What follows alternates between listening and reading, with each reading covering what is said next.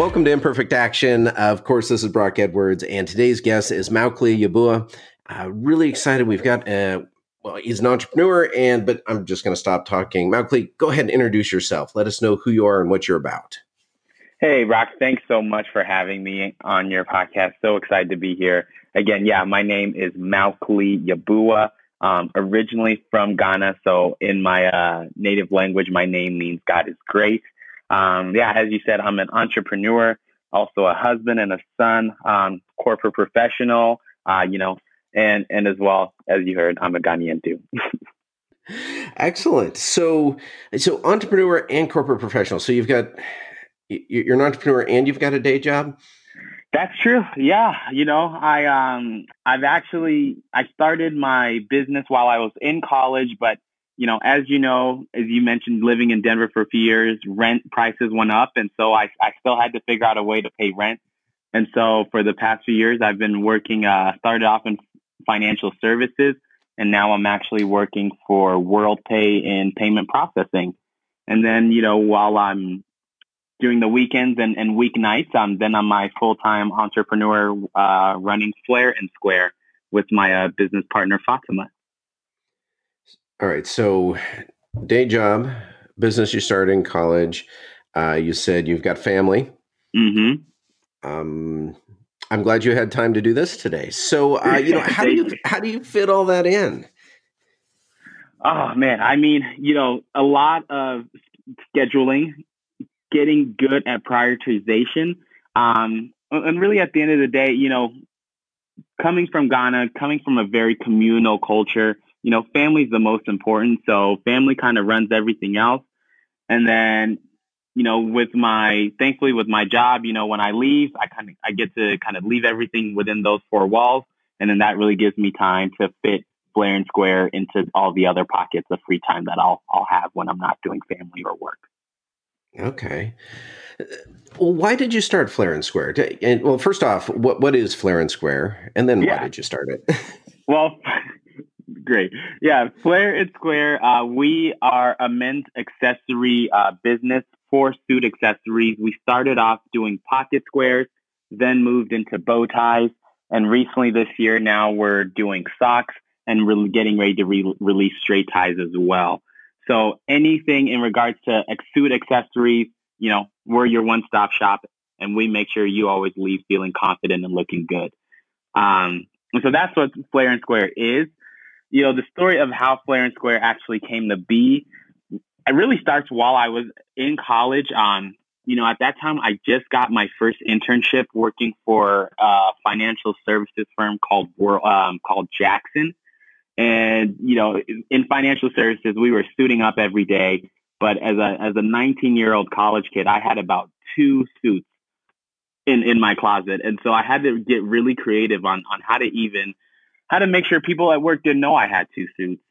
And so one of my best friends that I grew up with, Fatima, who's now my business partner, she actually studied fashion design at the Denver School of the Arts. She was always talking to me about wanting to start her own business. And I knew she sewed. So one day I just kind of hit her up randomly and I was like, hey, would you mind helping me on a little sewing project? We made about 3 pocket squares for me to wear to work. And then from there, my bosses actually got interested in my pocket squares and asked me, where did I get those from? How can they get some? And so I would just kind of lie, told them I made them myself. Didn't want to explain to them that Fatima made them. But, we ended up doing about 4 or 5 pocket squares just for a few of my bosses. And then that really kind of was the first spark in, hey, we could maybe, do something with this. At that time, I was studying international business. So I figured what a better time to start a business when I'm in business school and have access to, professors and people with business experience who could possibly help me get this going. Nice. So I love the opportunity to that. And I was going to ask, why pocket squares when you're in college? And that's such a great explanation. I love that, because, when I was 19, you had, at least 2 more suits than I had when I was 19. And so I love, hey, how do you make this work? And right. And then it just kind of kind of growing? Because, so often I love that it evolved just kind of naturally because, a lot of us are in positions where it's like, okay, I want to start a business. What should I do? And you were just solving a problem that you had that then, turned into something else. Exactly. So at what point were you where you were saying like, hey, this actually could be a business? And how did you decide to make that leap? Of course, yeah. I think we, after the first month, I remember going to her house. We, with our first few pocket squares that we made for my bosses, we really didn't have a set price. So we were just kind of like, hey, I want to give Fatima some money for obviously making these for you. What would you give us? We'd love to just get your feedback.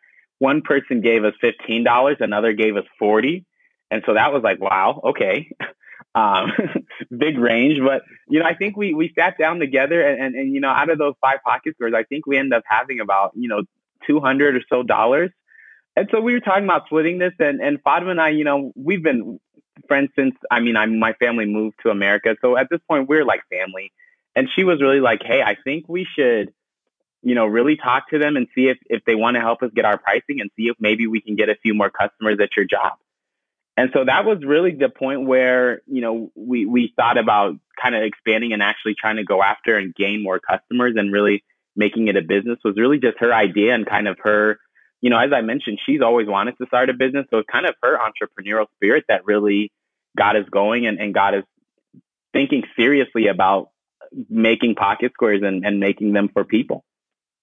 I also love that it is something so simple. A square of cloth, and yet, as you mentioned, there's some value there. I mean, someone valued it at $40, and right. That's really cool. So I'm assuming early on it was, basically, in her garage or kitchen or wherever. How did you make the transition from kind of doing these on the side for a few people to having a storefront? Right. Yeah. And so we actually we actually don't operate our own store. We are in several stores, but it was a gradual process. I'd say our first year of business, we were a custom order only operation. Right. It was only when someone heard about us or saw one of our products and then contacted us. And really the first orders went something like, hey, I have a blue suit, I have a black suit. I'd like a blue black pocket square and right. And they wouldn't give us any kind of direction. They just kind of make it open ended and just say, give me what you got. And so we really spent our first few months just going to first Joann's and then kind of branching out to other fabric stores just to see what type of fabrics we could find and make pocket squares out of. And then after about, I'd say, 8-9 months of that, we really found an opportunity there's a huge sale on some fabric that we really loved. So we really took that as an opportunity to make our first line, right? So I think it was, spring, summer was here. So we had some nice floral patterns, some really bright patterns we liked.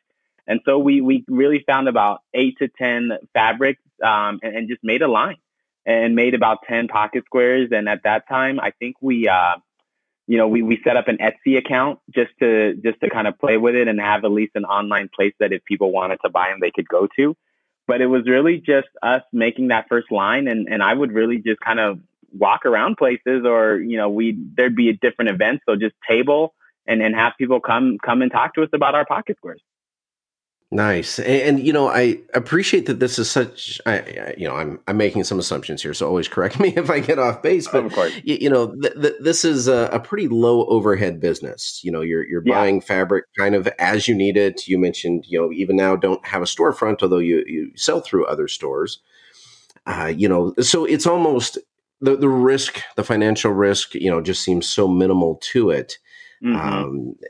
And I love that about it, that it was, you could experiment, you could play with it. Even just the nature of pocket squares, you don't have to stick with the same fabric. You don't have to make the same thing all the time. You can constantly be playing. So that I don't know. To me, that's just kind of cool. A fun way to do a business. Well, how did you get into the different stores? So as the business was growing and mm-hmm. you're now selling through other stores, how did you approach that? Yeah, it was actually, and one of the things I think a lot of entrepreneurs can relate with is just kind of a stroke of luck. We had an Instagram account, and so one of the things I randomly started doing, and to this day I still do, is I love sports. And so anytime I see like a sports announcer who has a nice suit, maybe no pocket square, I'll kind of shoot them something on Twitter or Instagram. Just use social media to reach out and hopefully one of them reaches back to us. But locally here, we have a news anchor named Chris Parente, who at that time was running the everyday show on Fox 31. So one day I was sitting there, his show came on, and I was like, man, Chris is really stylish. And so I got his email, and I just shot him an email, told him about our story, said we'd love to get him some pocket squares and get his feedback. And he actually invited us to a show. And so, Fatima and I obviously weren't going to say no to free publicity. So we got on the show, and one of my friend's mom from high school apparently was watching at the time, and she knew the owners of a local store here called Homer Reed. And so she, I guess, either took a picture of us on the show on her phone and sent it over to the owner, and then kind of connected me through with him. I went to his store, and then 2 weeks later he put in an order and to put our first line in his store. That's awesome. Yeah, but even that first meeting, he kind of gave us some great feedback. He laid our pocket squares down next to the other pocket squares he sells. And he just gave us some really good feedback in terms of the size and the fabrics we were using. So for us, it really wasn't, it's kind of a big stage for us as, now we're in stores. But it was really an opportunity as we were seeing as, wow, we have someone who's been in the business and knows, what customers want and is really willing to just give us free feedback, honestly. And so that was probably the best thing for us at that time was that, we just had a great relationship with, Bill and the other owners of Homer Reed, and just allowing us to really improve our product and get it up to, I guess, industry standards, you could say. So you're on the cusp of going bigger. So you started with pocket squares, you expanded to bow ties and then socks, and now you say you're about to go with, just a more conventional straight tie. Mm-hmm. What have been some of the challenges along the way? You and I were talking about this a little bit before we started recording, just the idea that, the Instagram fabulous, these show up a lot in my feed where it's like, you start a website, put something up on eBay or Etsy, and, pretty soon you've got to decide, which mansion do you go with? Right. Which neighborhood? And that's not real life at all. It's a fun story, but it's not real life. And so what have been some of the challenges that you faced going along the way? Oh man, where do I even start? For when we first started the business, Fatima and I were in college. Fatima was she's a single mom. So also, making sure, she's having time with her kids, while also finishing school. So we just had the challenge of overall just time, right? And having a lot of things pulling us in different directions. But as we really decided to launch the business and to really go for it, we realized that there was so much that we didn't know. We didn't know how to start a business. Me personally, I didn't know how to sew. And then, how to make a product professional looking, if you can phrase it that way, how to even get it to market, how to scale, how to market your business. There was just, when we made that list it was about a 2-page list of just, these are all the things that we wish we knew, right? But don't. And we really just started kind of figuring out how do we attack each one, one at a time. I love that approach, though. Now, obviously it didn't dampen your enthusiasm to document everything that you needed knowledge on. No. But that is such a good approach, because I think a lot of us just get started and then, I don't know this. All right, let me go figure that out. I don't know this. And that takes, I think, you get rolling, but I suspect it takes longer in the long run than if you just said, okay, what don't we know about starting this? And let's just go get some answers. So you figured out everything that you didn't know Mm-hmm. and started answering those. So where did it go from there? Where did the challenges come in after that? Yeah, I mean, so first, when we talked about, I guess through our process of learning, so right now, entrepreneurs, everyone has access to internet. So obviously, Google can be your best friend in just kind of getting some simple answers, right? But at that point, I was very fortunate that I was in business school. I was taking classes. So it really changed my mindset on my classes, right? So now, instead of just being in class and really using the textbook to guide my learning, my question is more around, hey, professor, I have this business, right? I have this idea. What do you think about this? Or how does this relate to the topic we're discussing? So it really allowed me to use my time in business class to have it geared towards something that was tangible for our business. And then just talking to our mentors and really getting back to social media in terms of just seeing what other folks were doing. But as we went through our process, some of the things and then there's trial and error. Everything, even to this day, that we do is always trial and error. Just learning from our mistakes. But really the challenges, that we found were, one, when we talk about fashion, in Denver specifically, Denver is such a casual culture that, like you said, I mean, I was even fortunate to have two suits at 19. We'll encounter people, 30s, haven't worked in a corporate setting maybe, or not a formal one. So don't, never even thought about to have a suit. And so we really just had the challenge of, where do we find customers who would want our products? Then we had the challenge, of, even though, we didn't have much money, we didn't have an investor. So it was really, how are we even going to bring capital to even get this going? Right.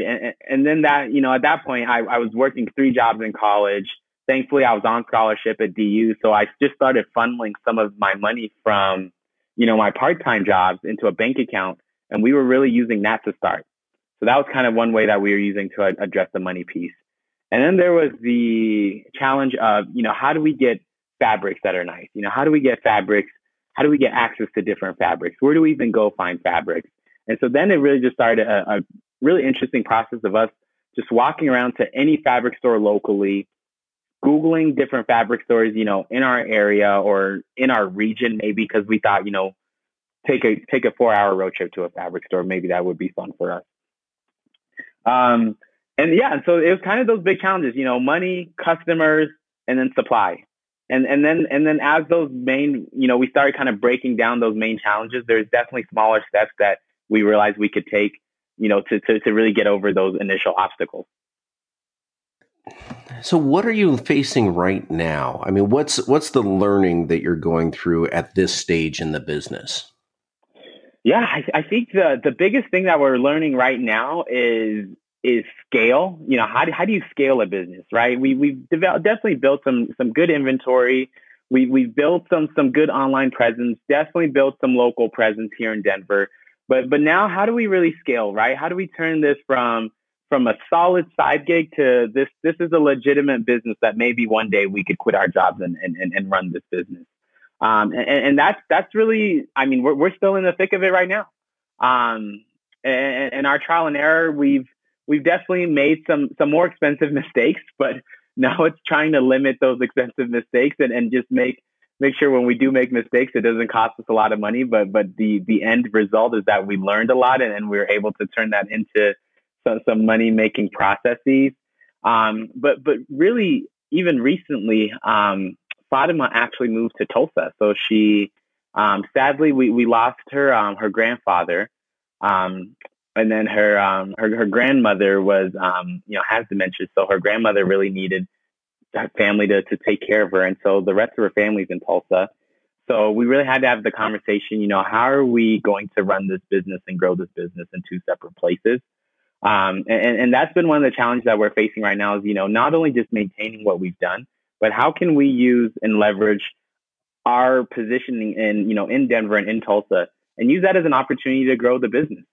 And so, one of those things is we have local stores here that we work with, maybe trying to get into some local stores in Tulsa and using that as a way to scale on our retail side. And even having Tulsa, Tulsa has one of the largest Juneteenth festivals. So being able to leverage things like that allows us to go into big community events and really showcase our business in different areas that we really didn't have access to before. And really addressing that opportunity as a way to kind of address the challenge of scalability, right? And then the last piece that we're working on is just our overall supply, and kind of our how do we make more products in with the same quality in less time, or make more products in the same amount of time. Right now we have about 4 independent sewers. The main one actually being my mom. She has about 20 years of sewing experience in Ghana. She used to be a teacher teaching tailors how to do the profession. So really being able to use my mom has been awesome. And then also, as we were able to launch socks, we actually had some suppliers, messaging us on Instagram talking about, we can make products for you. But the thing we found was that all of them have minimum orders, right? And so as a small business, if you're telling me you can make 500 white pocket squares for me, I don't know if I can sell 500 of one pocket square. I'd like the option to maybe only make 50. And so just trying to find suppliers who are willing to work with us. Fortunately, we were able to find one that we're working with now. They're actually they're based actually near you in Dallas and in China. So it was really interesting because we really weren't we wanted to know that they were also here in the U.S. And not just dealing with someone completely international. But that's really allowed us to scale. And like I said, to bring ties and bring socks to the market and expand our bow tie. So it's definitely been on a few fronts as we address, our current challenge of scalability. But I think just any problem entrepreneurs face, sometimes it's not just one path you have to go down to find that solution. Sometimes you really just have to cast a wide net and take 3-4 paths to break down one solution, one problem, I mean. So if it's not getting too much into the gory details of your business, how does it break down, in-store sales versus what you sell over the internet? I mean, percentage-wise. And I'd even say versus, what I sell in person, right? Because, I'm in my corporate career, I started off in a sales role. I'm in a sales role. So I've actually seen what I do in my day job as a great training and a great opportunity for me to gain sales skills and bring that to Flair and Square. So we sell 3 ways. So I'd say right now we're about 25% retail. So in our store, in the stores that we work with, I'd say we're about 25% online through our website, which obviously we'd love to grow that to be about 50%, if not more. And then the other 50% right now is in person. It's really still me putting my feet on the street and really getting to know our customers, getting them to make reorders, getting them to share our story and our business with their friends and their networks, and leveraging that and really still, I'm still delivering most of our local products in person. That's really cool. I just love the flexibility and the get out there and do it, of it. Yeah. It's easy to, the internet's an awesome tool, and it's really easy to also hide behind the internet. Right. Just try and make that your own channel, or your only channel. And if it works, great. And if it doesn't, well, what are you going to do? So I love that just your own in-person is kind of what's driving most of it. Pretty much. Yeah. And I want to touch on something here before we run out of time. And that is, we've been talking about something as basic as Pocket Square. Mm-hmm. But when you look at the mission of Flair and Square, there's a couple words that stand out. I'm looking at it right now. It says, Flair and Square's mission is to supply customers with high quality, fashionable accessories and provide them with confidence. And that word stands out to me: confidence to express their individuality. It is our duty to service our stakeholders and bring positive influences to the communities in which they live. So I have a real love-hate relationship with mission statements. When they're good, they're awesome. but 95% of them are just horrible. And yet I think yours is great in that, you're talking about not just expressing individuality, because that's cool, but the confidence to do it. I'd love to hear about that, but also it's not just a mission, but use the word duty to bring positive influences to communities where your stakeholders live. Can you talk about that a little bit? Of course. Yeah. So first on the confidence piece, one of the taglines you hear a lot in fashion is look good, feel good, right? Everyone always connects looking good to feeling good. But I think the part that is really missed about feeling good is that it's the confidence that makes you feel good. The confidence of when you look in the mirror and you're really proud of kind of how you're presenting yourself. And so when it comes to menswear, one of the things, I mean, personally, I learned at a young age was that, I didn't know how to tie a tie. Thankfully, my dad did. And he taught my brother and I. But, we had other men that we knew, other guys my age who just didn't know how to tie a tie. And because of that lack of knowledge really kept them from maybe making that extra step and having a suit or taking that step and really making a suit part of their wardrobe. And so with our business, that's something that we do. As I mentioned, I'm 50% of our sales are delivered by me in hand.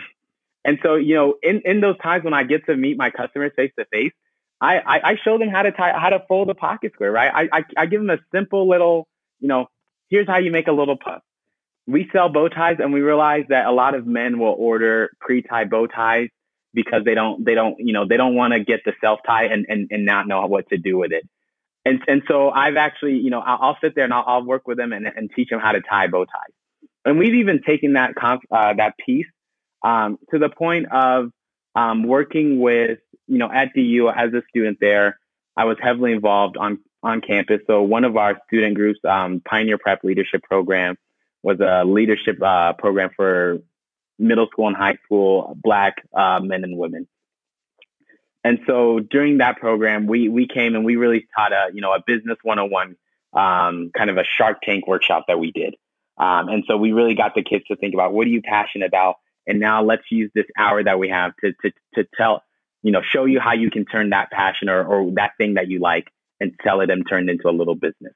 And then that, even from that, seeing the kids more confidence and say, hey, I take pictures on my phone, but I really wanted to get a camera and branch out. Right. And then just seeing the confidence that they got through that. So that's kind of the piece where we say, really allowing our customers to express their individuality, but also giving them confidence. And then going into the piece about, really feeling like it's our duty to really bring positive impacts to our stakeholders. As I mentioned, Fatima and I were both heavily involved in our communities growing up. In college, one of my scholarships was with the Pusta Foundation, addressing where I started my own social justice project, addressing the issue of higher education access for young Black males. Fatima was specifically working in the health field, really addressing holistic health discrepancies for communities of marginalized populations. And so we were just all over the place with what we wanted to do with our community. So as we saw our business and saw that, one day this business is going to have financial power behind it. And in community work, there's a lot of time where people have passions, but really don't have the financial power to back and to sustain that passion and drive for community. So that's why we really said, it's our duty as a business to really bring these positive impacts to the people who are invested and are using and are benefiting from our business, and are coming to us for our products. And so that's really how, as we look at our future growth and really what our dream is for Flair and Square, it's really using that to start a little, empower our people to make a little mini economy. I always like to think about it, a little mini empire where, not only, one of my best friends does our photography. My older brother does music. He's been a model for us. My mom and sewing, my wife currently works in health policy and has that aspirations to run a nonprofit one day. We really just saw so many people in our lives, friends and family who wanted to do certain things, but didn't necessarily have, the network and the money to do it. And so our dream for Flair and Square is to really, one, give that avenue and say, hey, we took this idea and we did it, right? We were able to turn this into a business and we were able to really put our feet down and really make this happen. And because of your help and as a community and really supporting us to lift us up to do it, we also want to lift you up as well, right? Because at the end of the day, us being on, whatever platform we're on allows us to network and leverage our network to really help you get where you need to go. And so that's kind of the overall dream of this, is that, one day we're really going to look back at Flair and Square and the work we did and really see that, as we were able to grow and able to establish ourselves, we can also point to specific individuals who also benefited and were able to follow their dreams and make things happen because of Flair and Square. So it feels like any question I ask you after that is going to feel just very anticlimactic and trite. And because I love that. I would have never thought something as simple as, fashion accessory. And Square's about as simple a fashion accessory as you can get. Oh, we had to start simple, of course. Yeah, but that being just the underpinnings, the engine for community support, development, community change, and that is so much bigger than what it appears on the surface, and that's just amazing to me, and I really appreciate the piece. Just a big theme of this show is how do you help people get out of their own way? How do you help them take that imperfect action and move forward? And so you were talking about sometimes it's just helping them know how to tie a tie, because that's what's keeping them from buying a suit, which that sounds small, but if you don't know how to buy a suit, don't know how to wear a suit, you're not going to go after any jobs where that might be a part of your day. Exactly. And, so just kind of this tracing down from, I'm going to settle for less because of this one little thing. And I know no one thinks about it like, well, sure, I could work in financial services, but I don't know how to tie a tie. I don't think they start there with that thought, but just that little step of confidence, that little piece, opens up the next piece. And right, exactly. So where does this go to? I mean, so you're working on accessories right now. Does this ever expand into like men's suits or, full on clothing versus the accessories? Yeah, that's, we definitely have ambitions to make that one day. As I mentioned, Fatima has had the entrepreneurial spirit since we were kids. And so I know for her, one day she really wants to get into women's wear. And one of the cool things that when we talk about women's wear, and one of the things that we see right now is that, for us to do pocket squares, right? We take, as men, we take advantage of the fact that all of our clothing have pockets, usable pockets, I should say. And then on the women's side, we were really thinking, how to, for our, even going back to when we were going on Chris Parente's show, thinking about, Fatima, do you have a suit? Are you able to wear a pocket square to kind of show our product as well? And she was like, yeah, I have a suit, but the pocket isn't really real. And that kind of just started a little spark on us. Like, one day I really think we could, for your women's line is to really have women's clothing that actually has legitimate pockets that still look good. And so I know for her, as we think down the road, that's definitely something that we talked about and that we want to use Flair Square, maybe even a different brand name, right? Different company. But start that as well to kind of help her go after her dreams and what she's really, really passionate about and what wants to do for women's clothing and women's fashion. And right now we're actually working with some local clothers here. For one being Andre Holiday. He's a wonderful gentleman, does custom suits.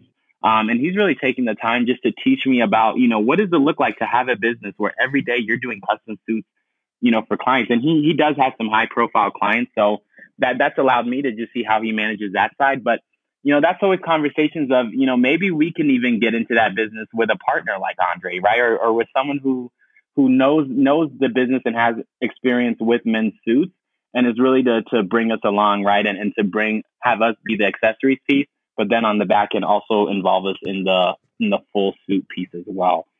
So yeah, there's definitely conversations always going around of expanding just past accessories, going into suits, but then also going into women's wear because we see that the opportunity is there. For us, it's really just taking it one step at a time.